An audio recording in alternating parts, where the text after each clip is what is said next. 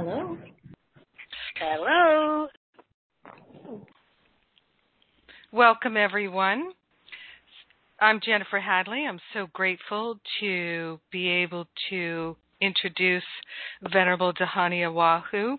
Venerable speaks directly from her heart, offering pure wisdom teachings of direct insight and practical application in the tradition of Cherokee and Woodland View and Tibetan Buddhism. These are the mother and father streams that energize Venerable and are the foundation of all that she shares. Venerable's topic today is clarifying the view, who you are and how do you express such wisdom. Welcome, Venerable. Well, thank you, Reverend Jennifer, for this opportunity, and hello to each of you who are presently on the line and those who will listen in the future. Recall that your natural state is luminosity, and the dance of potential has given rise to the form that is you and the dance of your life. The way you see the world is according to how you've conditioned your view, and now is the time to awaken and sweep away those projections of thoughts, those responses to the universe that no longer serve you. So who is this person called I? Great potential, wisdom, inseparable from the field. This field of energy, it is mind, it is potential, and each of us is connected in this field. Like explorers, we put on a cloak of a human body, exploring the possibility, and many then forget that they are one with the field. Arising information in the realm of quantum physics coincides more and more with the view of the mystic. So what is the field? It is energy, it is potential. What we see most clearly is that how we look at the world brings about certain results. So in some of the martial arts trainings, one is taught to practice something for 3 months, and in so doing, the change is made in the brain and in the muscles of the body.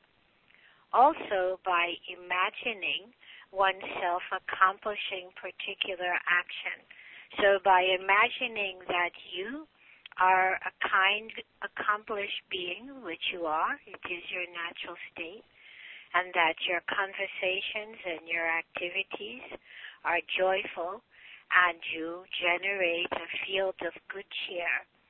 So thinking this thought actually magnetizes it and brings it into fruition.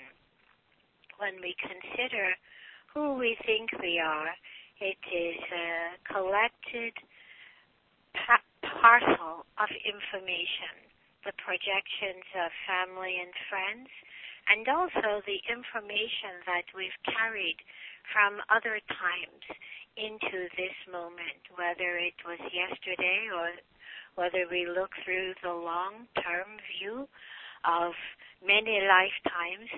Thought forms are energy, packets of information which magnetize results in this moment. So whether you are certain about karma or not, one thing is clear: the thoughts that we think and the way we treat one another also circle back. So in an immediate sense, one may recognize that on the days in which you respectfully communicate, honor the light in other beings, those are the days that people seem to love you and respond with joy. So in a simple way, you may reformat your view, clarify your view from the idea of separation to first testing and then recognizing the interaction of your thoughts and speech with the way in which others respond to you. So what is the test? The test is that for the next 3 months you will see each human being as luminous, And when you hear words that seem ignorant or divisive, you will place your attention on the harmonious resolution. Rather than energize the dissonance, your heart-mind intention is to recognize the ideal and to move towards that ideal and to know that it is rising within you. So how does it feel? Clear view. It means that we may look at the wind blowing the trees and see just that. And as we observe the wind blowing the trees, we can also hear the sweet medicine of the wind and give appreciation for the sweet oxygen generated by the tree. A simple way of affirming one's connection with the dream. So what does it mean, a dream? It means that what we see, even the movement of the clouds across the sky, are momentary appearances. In a flash, the sky may change, and in a flash we change our view to the recognition that all beings are interconnected and that there is a seed of wisdom within ourselves and others. And thus we replace the speech of yesterday, the speech of reaction or doubt, with the voice of affirmation. I am awake. I choose to manifest compassionate speech and action, and experience in your heart the energy of compassionate speech and action. Recall a moment wherein your heart met with another, where perhaps it was a poem or the kind words of a friend that eased your heart and opened your view. So placing attention on those tastes of awareness, like hearing the cricket singing in the forest, you recognize the ongoing song of liberation as a seed within. So neuroplasticity is a way in which many describe the process of our learning, and that we are not fixed in one way of being. Through the process of neuroplasticity, we can replace those thought forms that do not serve to express joy, wisdom, and compassionate action with the ideal we aspire to. And so feeling in your heart, mind, body those moments of joy energize the realization of accomplishment and the skillful methods to transmute what appears as dissonance. So nothing to run from, nothing to run towards, just to recognize that in this moment there is a seed of awakened energy, and perhaps you contemplate that awakened activity through an archetype of skillful action. Feel the intention, the energy of that awakened activity in your body-mind. Imagine it. What does it feel like to be an accomplished, loving human being? What is the ideal to realize the awakened mind? Imagine it, sense it, feel it. Tap yourself on the thigh as a reminder that you are placing your attention upon the archetype of awakened skillful action, whether it is a religious ideal or it may be the mentor who inspires you or a particular religious icon. That ideal may be experienced within you. That you may contemplate it and observe it means there is resonance with that wisdom stream. So clarifying the mind is also pacifying the inner appearance of conflict. What is conflict? It's basically not acknowledging that wisdom that is within you. And also there may be the conflict of view and action. So you may view yourself in a certain way according to the mind's chatter and the experiences of yesterday. And in this moment, you make a choice. You dedicate your thought, word, and action to realizing the awakened state, understanding the connection of thought and matter. Just that intention opens the door. I take refuge in that seed of awakened mind, that myself and others may realize wisdom. May the seeds of confusion reveal the seeds of wisdom and skill. So what does that mean? It means that the emotions that in the past you sought to run from, in the moment you recognize the replacement thought of that emotion. So perhaps there was the energy of fear. You replace it with the idea of joyful accomplishment. What are you certain of? Place attention on certainty. And as you inhale and exhale, consider your appreciation for the dance of life, those who have been your parents, those who have been your guides, and recognize that there is an energy that unites every being. And this energy is moving through you. Some would describe it as electromagnetic potentials in the quantum field. And the way we choose to think energizes and magnetizes and draws into the appearance of our lives certain results. So you can get a simple understanding of karma.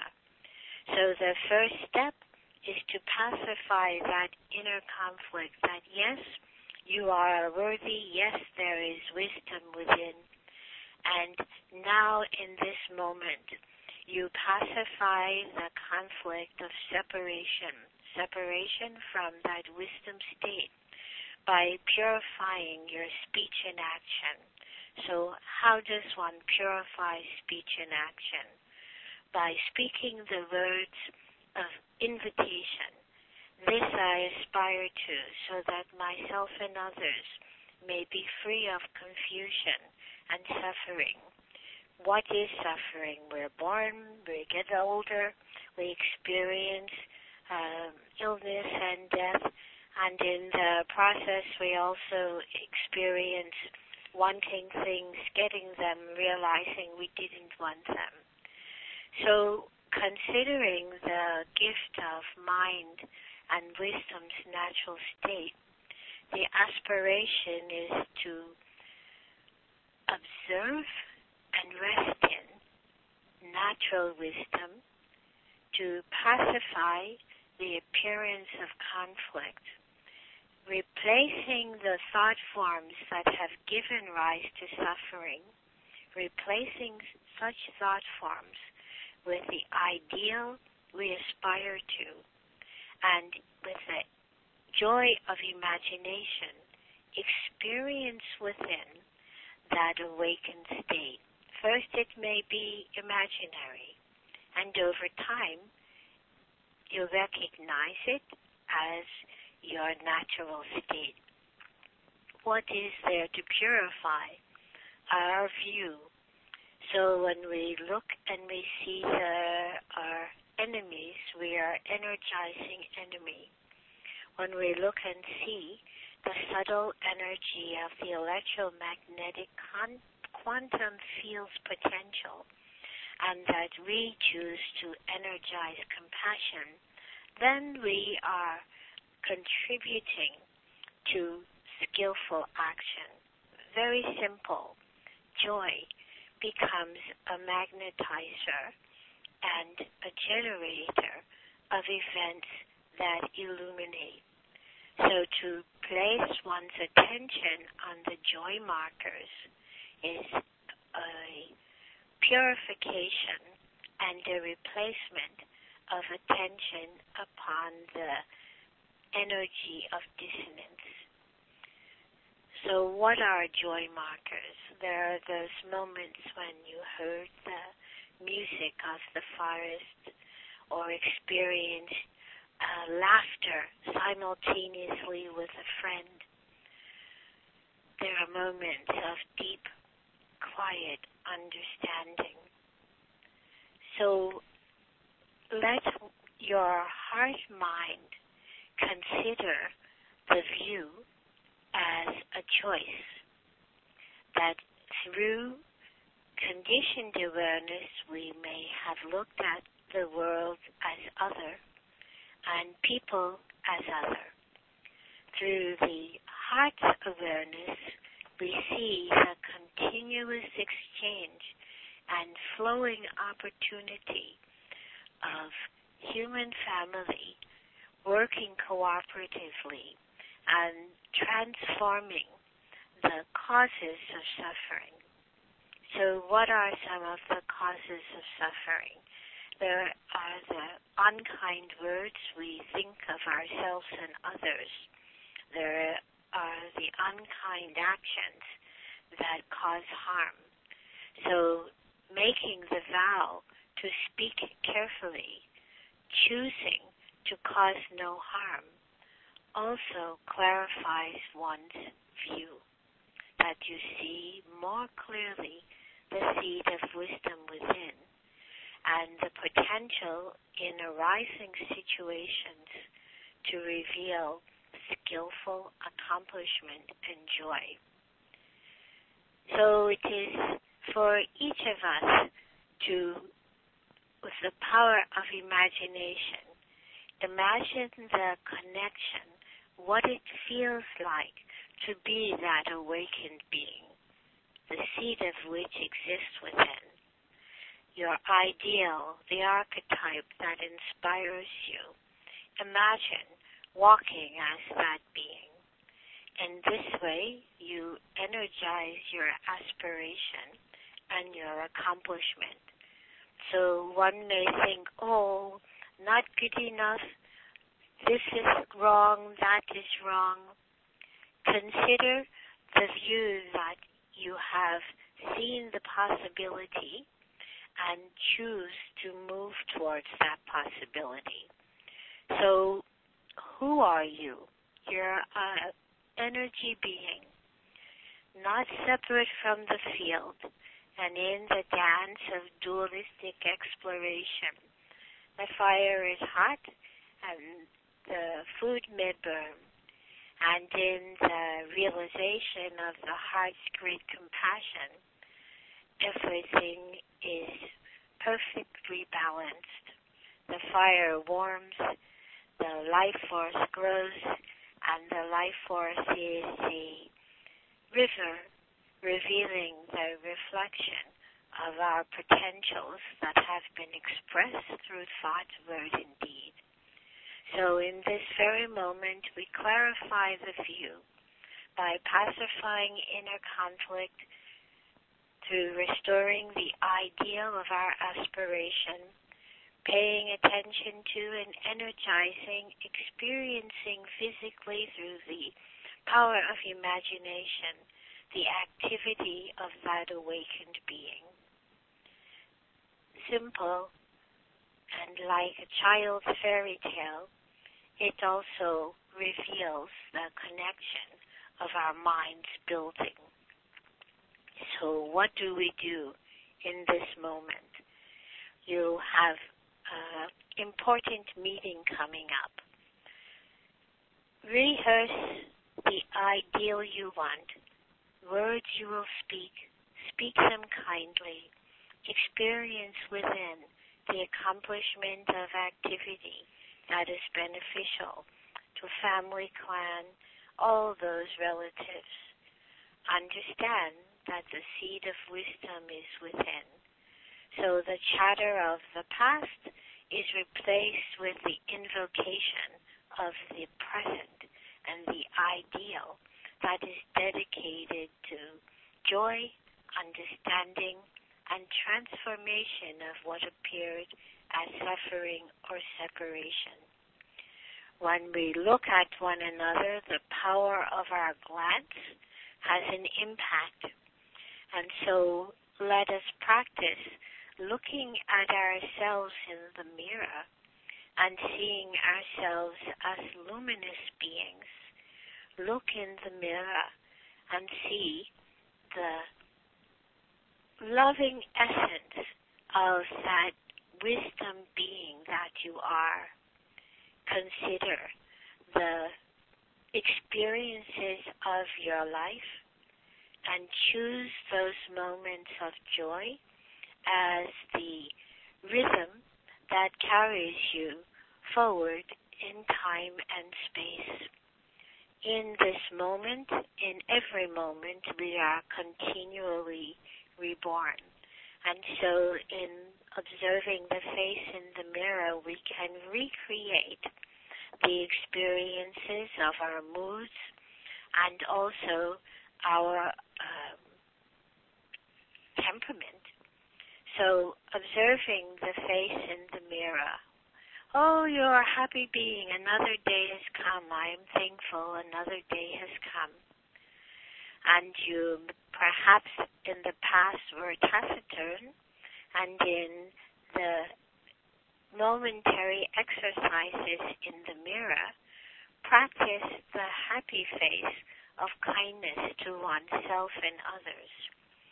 And so first you may put upon a happy face, and then you recognize through the movement of those muscles and the changing chemical cascade that happiness is experienced within. So clarifying the view is to understand that all appearances are energy, and that we ourselves have the capacity through our speech and action to energize the ideal of compassionate, awakened skill. And so I give you an exercise to practice for 3 months, where you look each day and acknowledge your being and give thanks. And you also acknowledge that wisdom being that is you, and speak with the voice of invitation, inviting forward joy and skillful accomplishment. Sometimes people may do this on a daily level. On this day I shall accomplish these particular things. I shall see the wisdom nature in each person. I will listen without interrupting. I will energize the awakening potential in self and others. And so you may choose those areas of exploration for yourself, and I recommend that you do it daily, and you affirm that on this day I am kind. On this day I accomplish a particular result that my family, my team, my co-workers, that we may accomplish with joy our aspiration. So the inner speech, the chatter, ripples in the field best to energize the words of invitation and accomplishment. So this ends the lecture part of our conversation, and I trust you will recognize that your body, mind, emotions are all energetic opportunities, nothing to run from or run towards. Your natural state is luminosity. Energize that wisdom for the benefit of all. Thank you, Venerable. And for those who would like to ask questions, if you're on the phone or the web call or Skype, it's *2 on your keypad to raise your hand and ask Venerable your question that way. And people can also type in a question on the website there in the question box. So either way, *2 on your keypad, or you can type in a question. And while we're waiting for those questions, Venerable, I have a question about clarifying the view, which is some spiritual students in their practices, and I particularly see this in some religious views, there is the belief that people are sinners or that they have some dysfunction, some problem, and so they're doing their spiritual practice, whatever it might be, to remove that which is bad or wrong or sinful or less than. And what I'm wondering is, in terms of clarifying the view, would it be more effective for that spiritual student to recognize their pristine nature rather than think there's something that's undesirable that's covering up my pristine nature and I have to remove it? Would it be more effective to just simply affirm the pristine nature? Indeed, to recognize the natural state of mind as wisdom, natural luminosity, and to energize the awakening ideal brings better results, more clear realization.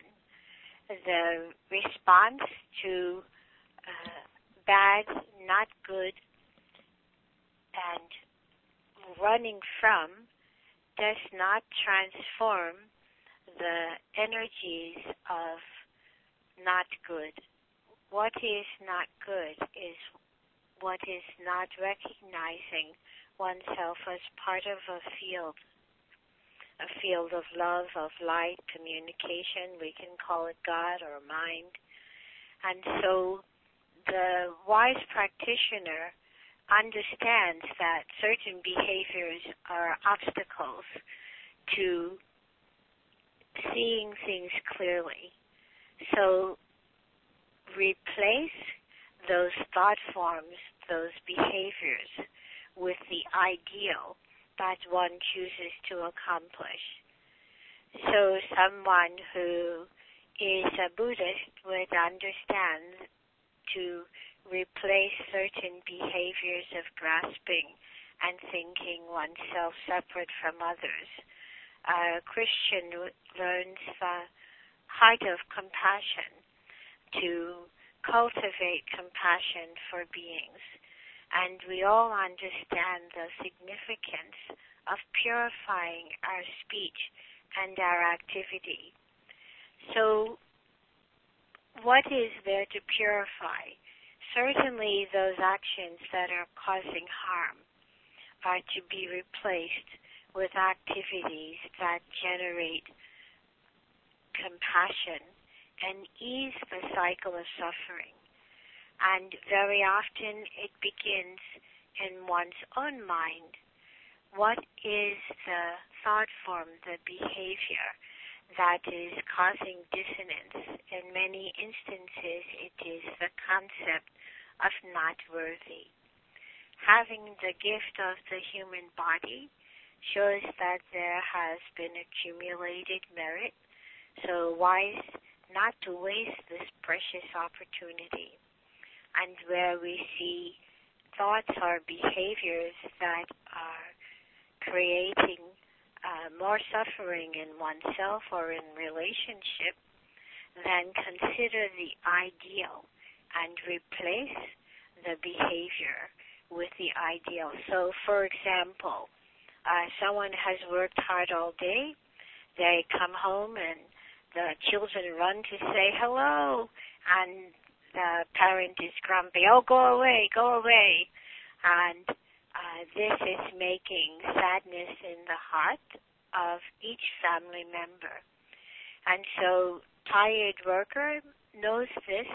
Next day coming home, decides to replace that usual response of go away, I'm tired, with how wonderful to see you, let's sit for a bit.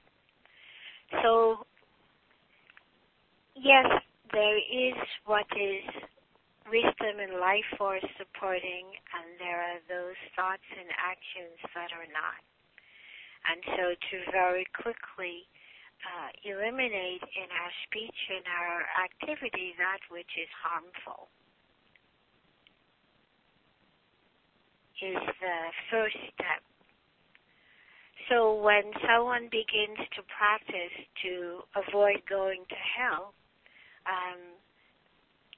that is the beginning of practice. And ultimately one sees the harmful activities that can take one to negative realms.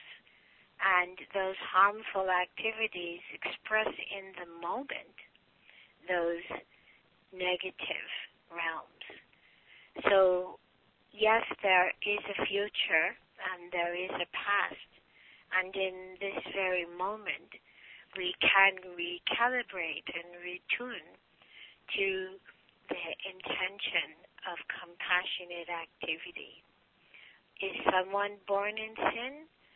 Certainly we come with the magnetic attractors, songs and echoes of previous times. Whether you believe in karma or not, there are certain echoes that are carried and become the basis of our human form, the questions left unanswered that bring us around the circle again as family members, co-workers, friend or foe. And in this moment, to energize and actualize the prayer of unity and understanding that we are one, cuts the threads of further generation of foe, enemy.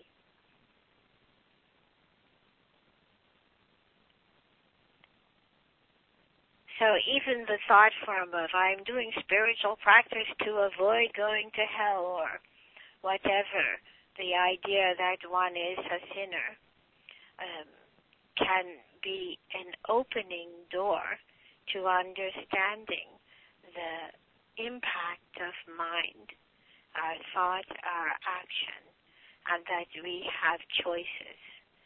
What is important is not to abdicate one's spiritual authority, that we have the capacity to energize what is liberating or not. And so the conditioned view, the comfort seeking, the idea of wanting or control over can contribute to the generation, does contribute to the generation of suffering, forgetfulness, and harm.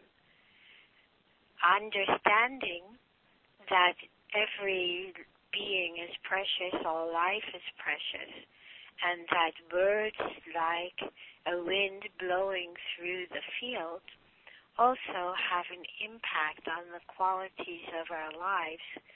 We prune from our speech and thought those words that cause harm. So whether one goes to spiritual practice from the belief of being a sinner or horribly wrong, or one realizes there is a potential of wisdom and joy within, what is significant is attention to the awakened ideal, not to the sin or the confusion, to the recognition that there are ideals of illuminated activity that assuage and begin to cut the causes of suffering. And so what we learn to pull the threads from in our own mind are threads of dislike, jealousy, discord, blame, shame. In this moment, we energize the ideal of that awakened being. So what is the archetype, the image of that awakened being? It is according to each one's nature. So myself, it is of a powerful woman who also is a spiritual teacher and a vortex of energy that inspires wisdom in all. That is an archetype. We call it a yidam. And also this yidam has a masculine aspect. And so in the dynamic dance of the human condition, consider the ideal and the ongoing creative process of mother wisdom and father skill in one's own life. So ignorant, perhaps a sinner, perhaps, and ultimately an awakened being, sweeping from the mind, clarifying the speech and view, that wisdom potential is continuously revealed and expressed. This compassionate activity is the joy of the dance.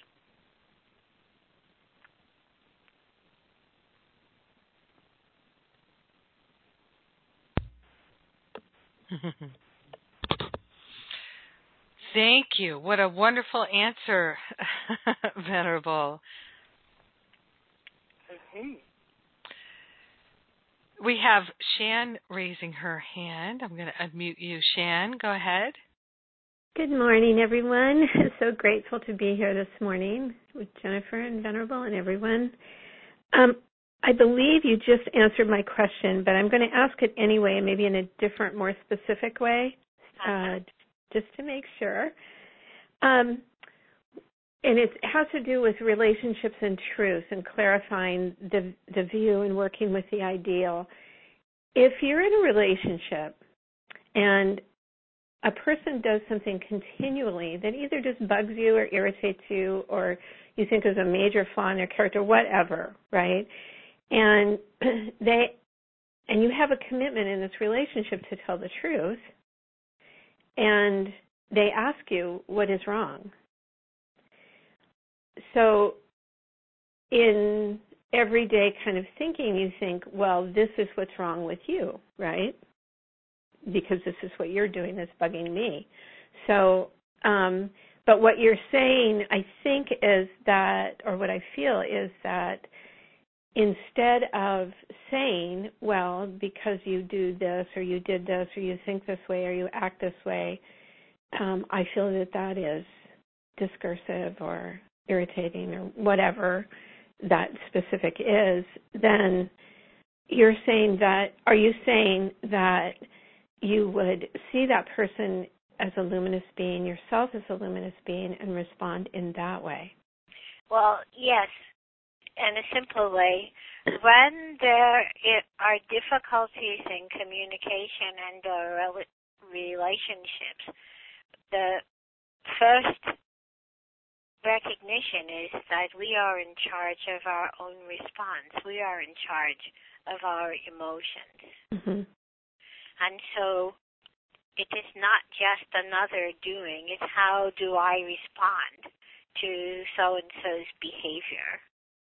And by my response of clearly enunciating an intention for cooperation without blaming or shaming, I am energizing a potential ideal of clarity.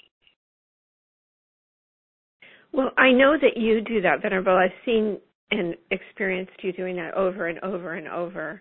And so that example has always been there. But I'm just curious, does it work with children? Oh, yeah. It does? Okay. Yes. Okay. Because children also feel, and actually they sense more readily than adults, the energy of the moment. Mm-hmm. So we can show what is appreciated and what is enhancing in our communication by honoring the positive, the behavior that is elicited or that you're seeking in terms of communication. When it occurs, we honor it rather than giving energy to what we think is not so good. Mm-hmm. Because where we place the energy, that's what grows. Yes. Mm-hmm. So in relationships, you work with it within yourself as well as your view of the other person. Yes. Working it simultaneously. Mm-hmm. Okay. And also it is important that we have clear guidelines in relationship.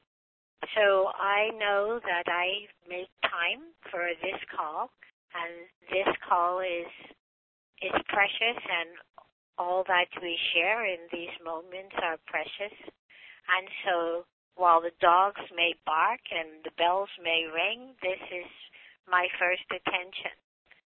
So when we are considering our relationships with family members, we know that we've committed ourselves to work together, to grow together.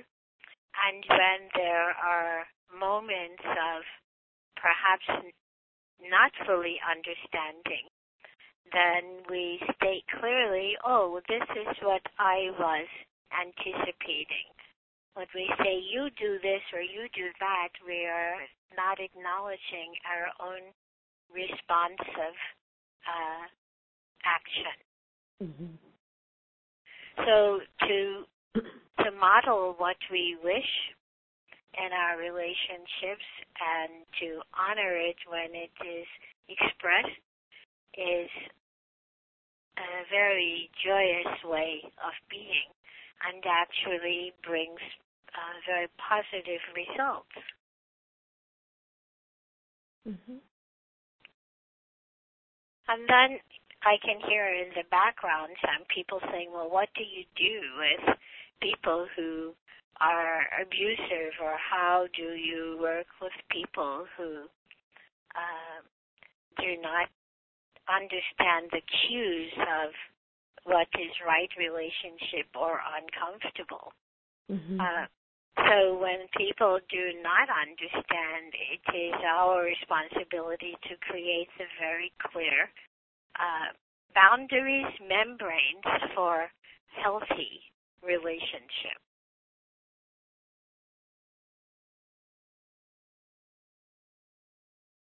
Yes. Mm-hmm. Yeah, it's very deep, it's a very deep, because are you saying that that's how you generate peer view as well? By working? Well, pure view is you recognize that ultimately that we are, as we recognize it, that we are all one in the dance of life, bubbles arising momentarily from the clear light potential.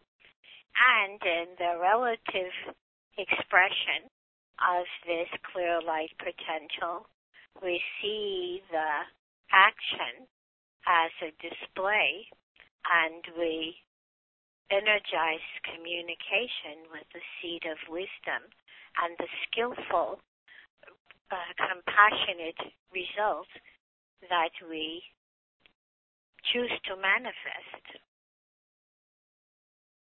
Like in your instance, you have taken the vow, or the Bodhisattva vow, so every moment is an opportunity to nurture the seed of wisdom mind and to transform those thought forms that give rise to causing harm, and also not only presently but future.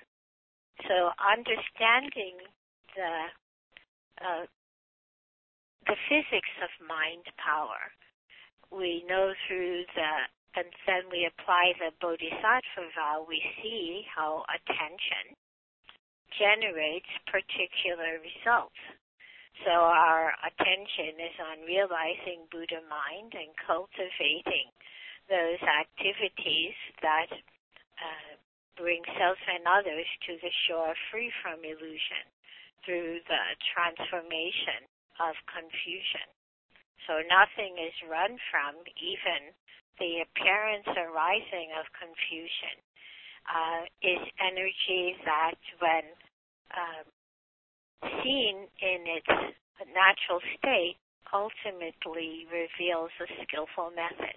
Like, as you know, say the energy of jealousy. It becomes so kids can express that, and also it becomes in its awakened state when it is seen as an energy potential, it becomes skillful action.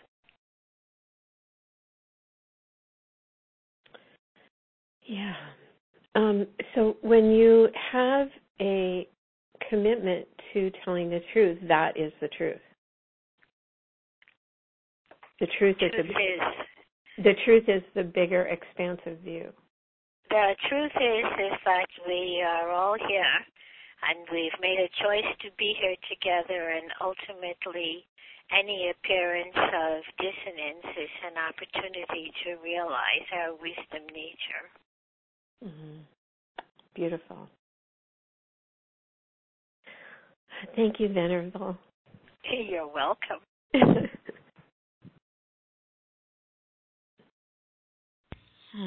And we have a question written in by Antoinette, who writes, how does one prevent jealousy? When talking to someone who is suffering, I try to listen with a compassionate heart. But if they ask how I am and I am doing well and happy, I don't want to share because I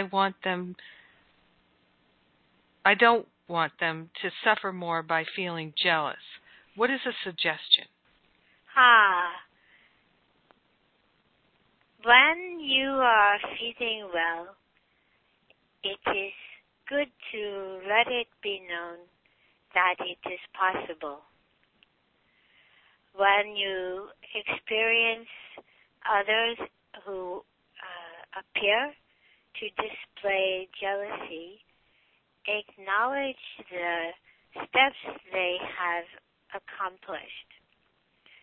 Often in the view of old Cherokee people, jealousy was considered a most dangerous thought because it meant the one who was jealous did not recognize they had access to that which they saw.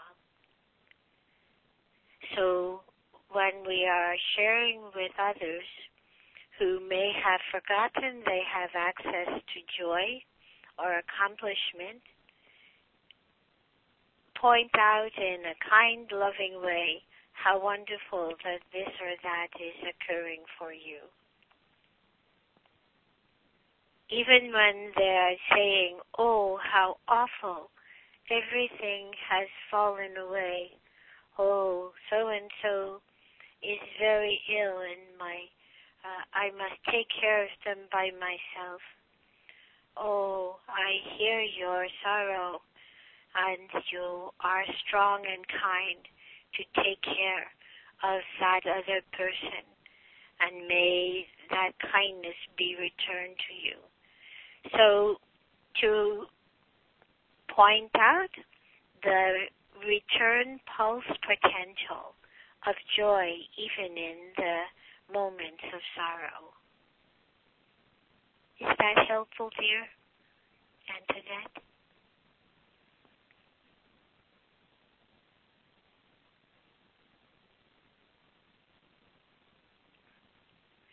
Did she respond? Sorry, I had my mute button.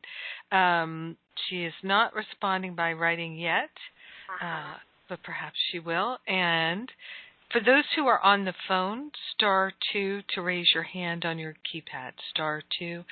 And you can write in as Antoinette did, and as Sebastian in France has written in. He writes, Dear Venerable, to listen at your precious and invaluable teachings require the full presence of all my being. Dear Venerable, Great Mother of all noble beings, please listen to me. My only prayer at this very time is that it's not quite making sense here. Interconnected conditions through this webcast, a heart-to-heart relationship is being established that unite your wisdom nature to my heart-mind nucleus. Please consider me, and may you take care of us beings at this time for still a very long time. Thank you so much. Sincerely yours. So no question. Thank you, there. Sebastian. Mm-hmm. Yes, the heart of wisdom, Mother Wisdom, a song within our hearts, through our aspiration to realize joyful wisdom, to ameliorate and transform suffering, that all may recall their natural state and reach the shore free from illusion, is my commitment. And may that wisdom potential within you and all those we meet be realized.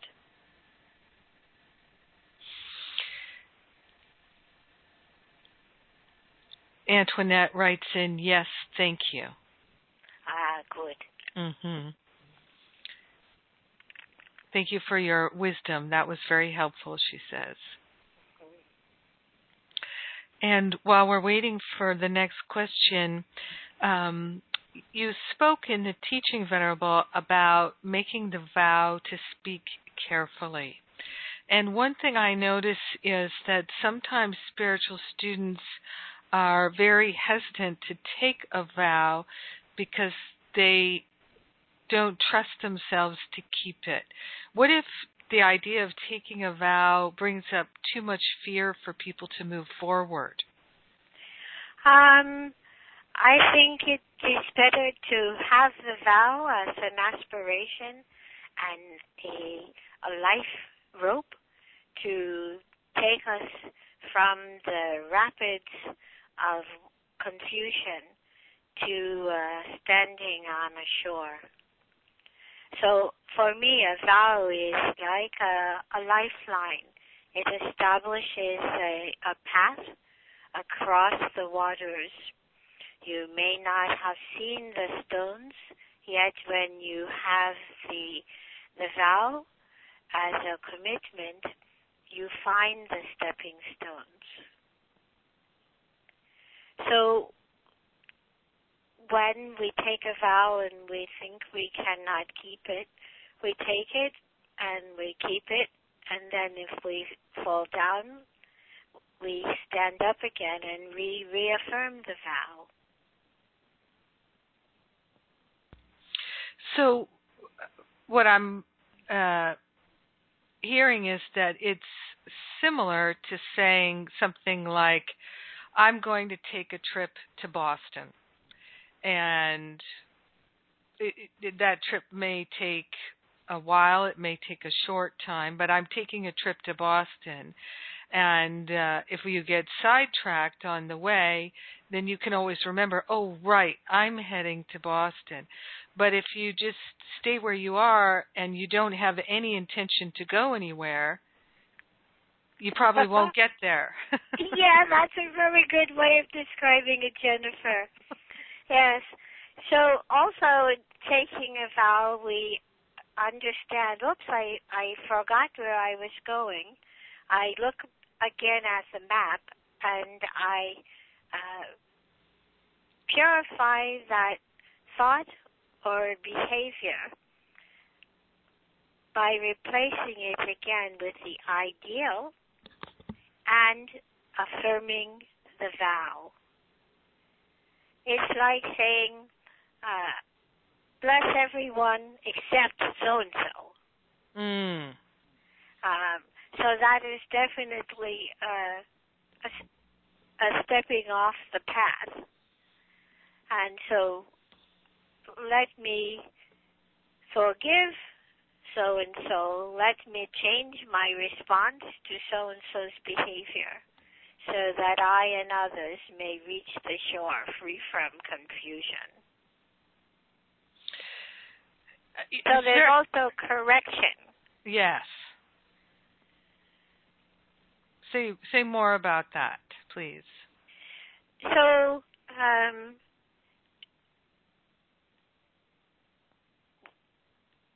Buddhism coming to the Americas, I first experienced it, I guess, in the early 60s. My father was an artist living in Greenwich Village, and so I could put on white lipstick and visit the coffee houses and listen to people's poetry. And the Tibetan Book of the Dead was a gateway to understanding. It offered explanation for the archetypes as expressed in my family's culture, and it also gave opportunity to divest oneself of the fear of death and dying to the recognition of cycles of life and a memory of continuity.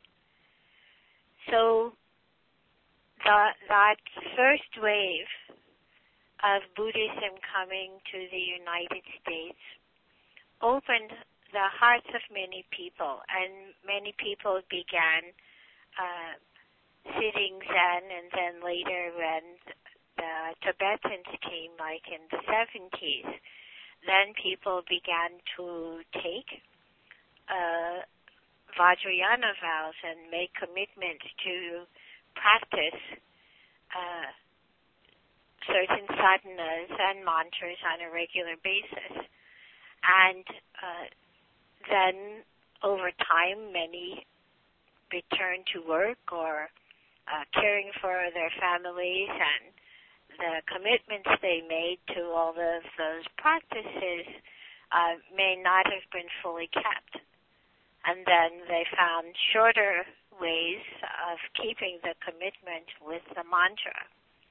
So that's an example, like we made commitments to realize Buddha mind and to practice certain sadhanas, and also family arose and business arose, and the ways in which those sadhanas were kept and the samaya vows needed to be restored on a regular basis. So you haven't lost it. It's waiting for you to fully participate again. So in that way, someone who has made a commitment and they feel they have not lived up to it, they can prepare for the causes and conditions that they may practice again. So, for example, a human being has said they would not kill flies or kill anything. And they're driving along and a bird flies in front and is across their glass window, and it is dead. So the creature has died. The affirmation and the commitment has been made in many lifetimes to cause no harm. And so one makes prayers that that being that died on the windshield may be reborn in a state of well-being. And also one stops to consider what may I do what is the significance of that action. Perhaps to slow down, pull over, think, make a prayer, and whatever has arisen, there is the opportunity to restore through mindful prayer contemplation that I reaffirm my vow of causing no harm.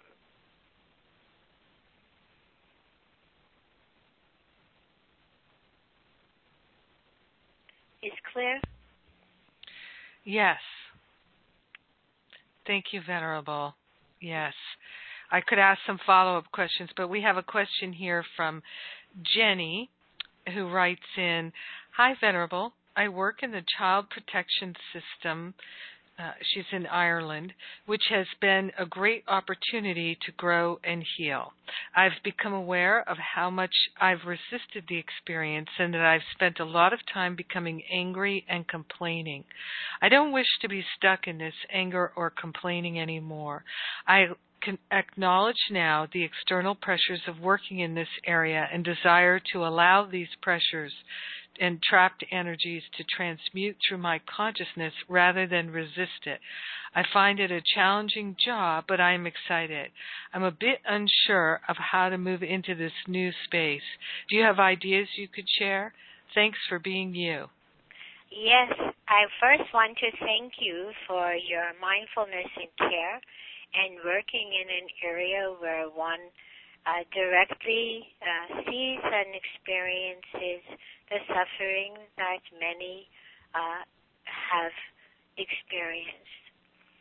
And to recognize you are able to create a pathway of benefit, safety, a lifeline for others is indeed something wonderful. Each time you can bring a bit of peace or ease to a family or safety to a child, that is a time of great jubilation. The systems have their need for paperwork. This can be sometimes stymieing, and also it can be heartbreaking to see that those who were intended to give love did not know how to, and thus have caused harm. It also gives you an opportunity to guide people to the resources that they can change the pattern of harm causing and also liberate children from situations of harm. So I invite you to think of yourself as blessed by the Holy Mother and to sense those blessings of compassionate care sustaining you. The dynamics of the office and also the seeing the suffering of families is indeed difficult, and you have an aspiration, and it is a deep heart compassion, and that there are others who have that same compassionate intention, and it is good. Even when you think you have no faith, the work you choose is an affirmation of a commitment to the Holy Mother and sends her support of you and all those you touch. So it is not you who does all the work. The energy, the flow of compassion moves through you without dogma. Be sustained by the heart of Mother Wisdom as you are. And thank you.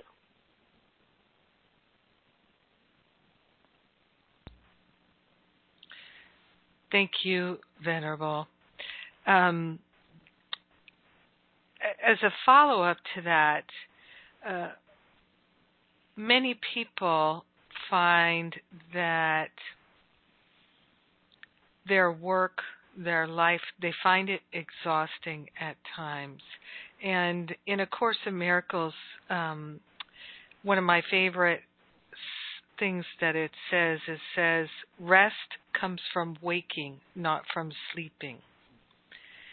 And that what I'm hearing you share with Jenny is to not think that she's doing it alone and that she is connected to this infinite resource. And that's true for all of us. Can you give us some other ways that anyone, say a parent who feels overwhelmed by their children, or anyone, someone who's caring for an elderly parent, or anyone in any situation where they're finding themselves overwhelmed or exhausted, that they can tap into that infinite resource? Yes, for all those kind beings, those caregivers who are supporting family, co-workers, and those beings who are working to sustain their families in situations that may be challenging. Understand that you are sustained by your heartfelt aspiration, a direct connection to the power of love, the stream of recreation, and attention to those moments of ease. Initiate the invitation for further support. So it is not you who needs to do it all yourself in the instance of the family member who is being the sole caretaker for elders, or the single parent raising children alone. Recognize those points of ease and let them be a celebration. And also set in your schedule times for those celebrations.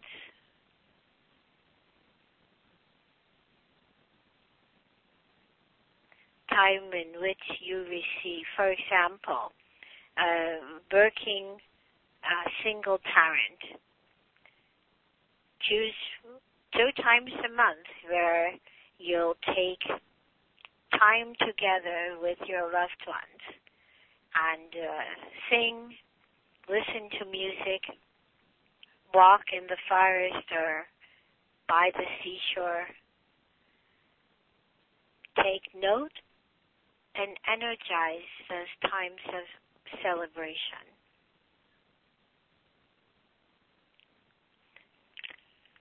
Also, invite others to join you or recognize others who have a similar experience and share in the moments of accomplishment. In a sense, it is like caring for a garden. So, for those who are caring for elders or youngsters or someone who is ill or someone who has special needs, to create moments of joy and also to share with others those moments of joy. So taking care of one's own physical body and mind, spirit is important. And acknowledging the opportunity experienced and sharing with another what you've learned. And you do not need to do it alone. Invite a friend, single mothers working together This day I will care for your children. Oh, those who are caring for elders, this day you go out, I will visit your auntie, your grandma. Recognize the circles of complementary community where we support one another because our task is similar.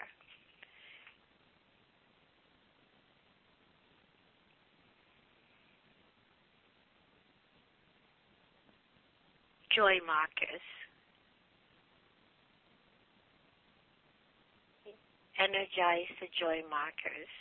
And for those who can afford it, have the help you need. And for those who may not have the financial means to afford the help they need, consider communities of like mind who can assist and do assist one another.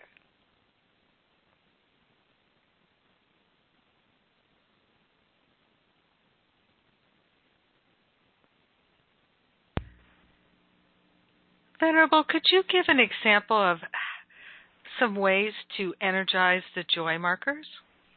Yeah. So,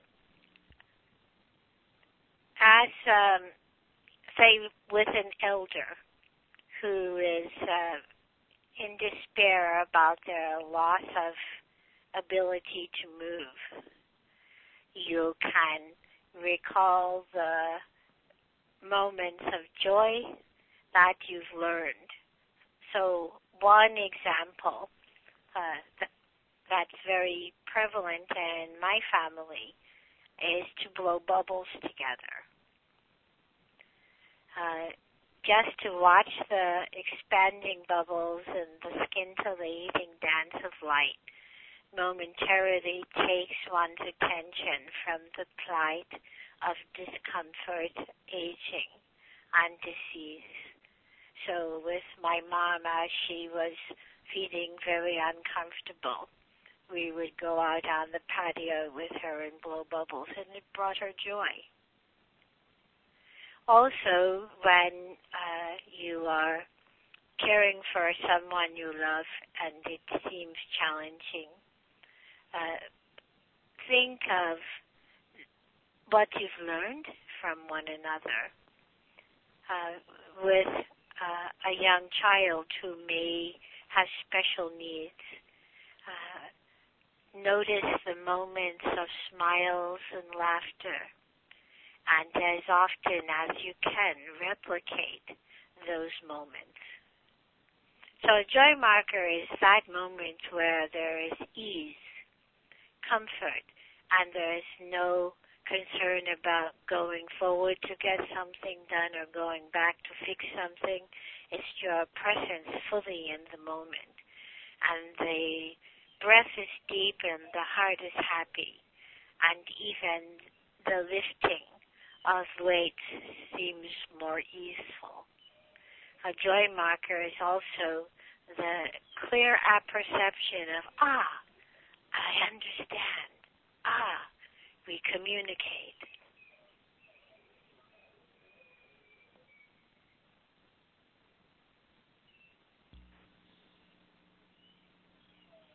Thank you. Thank you very much, Venerable. And Sebastian sends his gratitude as well.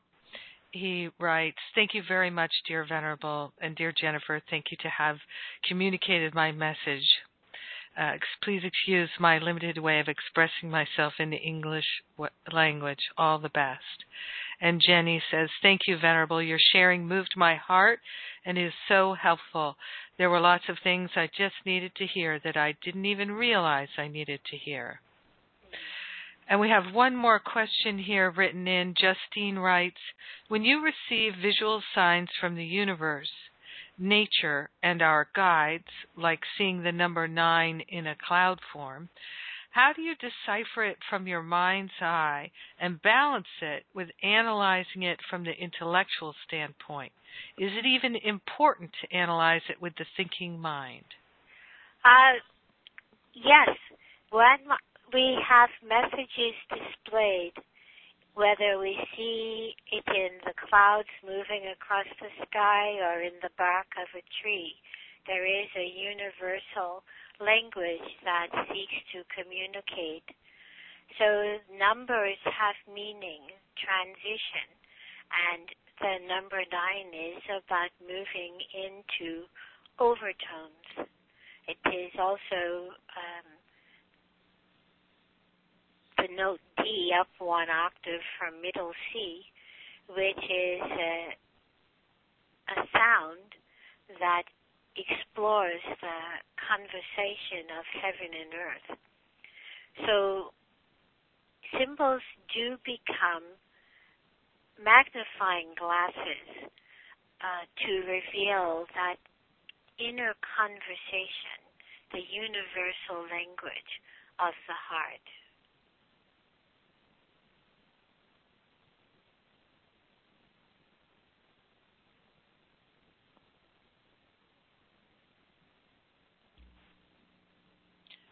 Thank you, Venerable. And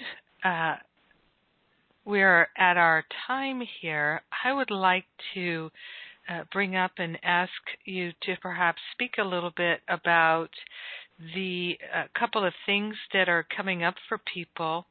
So you have your summer seminar July 1st to 5th, and I will be there. I went to my first one in 2006, and so I've gone to quite a number of them since then, probably most of them, maybe 8, and it's literally one of the most precious things to me that I do all year. It's such a gift to be immersed in the teachings with you day after day, Venerable. It's profoundly healing, and I always feel transformed permanently by the experience. And there's nothing else I can really say that I regularly experience in my life that is as profoundly cleansing and clearing and rejuvenating, restoring, and I feel like my whole light body gets a big tune-up by it. And the dates again this year are July 1st to 5th, so it's 4th of July weekend. For those in the United States, it makes it easier for us to get away from everything because of the big national holiday. And it's such a wonderful time to be in Vermont. It's the ideal time, actually. And there's the wonderful opportunity to also be at the Sunray Peace Village. And as you know, Venerable, I camp. The first year I went, yes. I stayed in a B&B, but I really prefer to camp, but I'm that kind of a girl. My parents raised me up camping. But for those who think, well, maybe camping, let me just say that there's a community building with a full kitchen in it, and so we cook. You can cook your meals there, and many times we'll cook meals as a group, which is really fun. And there are showers. There's a bathhouse. There's a couple of them for men and for women. And so it's not like you have to cook over a campfire unless you would like to. So, and tents are not expensive, and you can get help putting one up if you've never done that before. They're pretty easy to put up these days. And it's just a wonderful opportunity to be in community. People come from all over the world to participate in the summer seminar, and it's a sweet, sweet time of community and spiritual practice and learning sacred dance and just celebrating the wonderful foods and summer experience in Vermont. And for those who are interested, you can go to beautywayproductions.com and to find out more. Venerable, what else might you like to share about this time in July? Well, it is an opportunity to explore the wisdom of the heart supported by the sweet breath of nature. The valley in which we live is considered the valley of the Holy Mother, its configuration. It is like a woman lying down, and from her springs arise and they flow down the river. At the waterfall is a sacred cave where one can find precious red clay. And as the water flows further south, it goes into the Atlantic. So it is a place of many springs, and for the Cherokee, it is a peace village and a place to make prayers and send good medicine into all realms. The water goes from this area both north and south, so it is quite a remarkable place. The teachings that I wish to accentuate during these 5 days are to see your natural face, your true face, observing the robes that we wear and have worn by observing the reflection of timelessness in a mirror. And so we will do spiritual practice of dancing, stretching, breathing, and according to each person's call, we go more deeply into the awareness of who you are and the actualization of your skill sets, that you may manifest what you've come here to do. And actually, the people who come are very much manifesting what they've come here to do. And so it is a polishing of skill, and we are looking at methods through which we can assist those who call upon us. Thank you. And the other thing I'd like to call people's attention to is your mentoring program, the one-on-one mentoring program. In order to participate, there's an application to fill out. And again, the information is at Beauty Way Productions. I've been participating in Venerable's mentor program. I find it extremely valuable. And is there anything more you'd like to say about that, Venerable?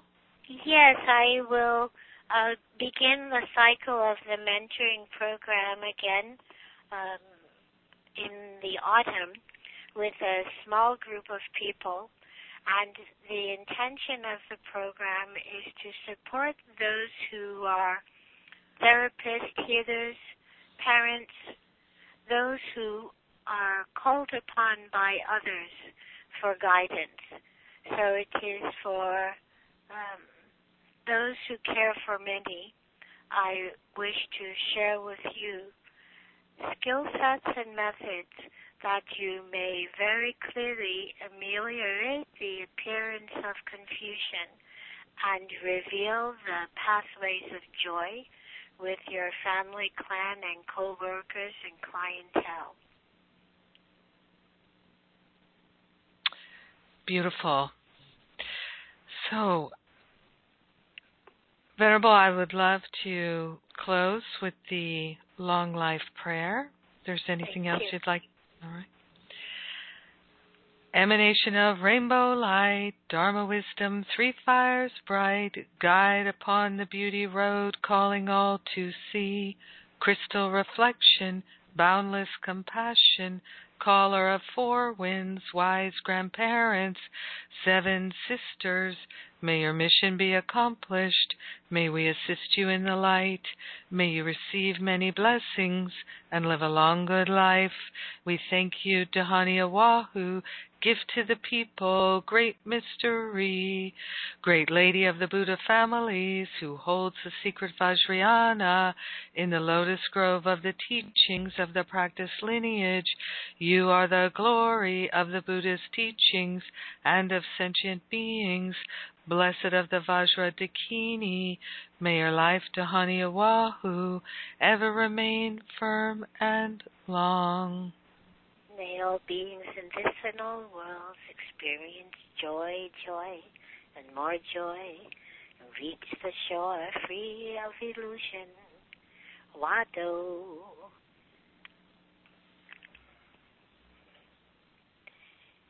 Seeing you each in the light of clear awareness, our hearts are connected through time and space, and it is good.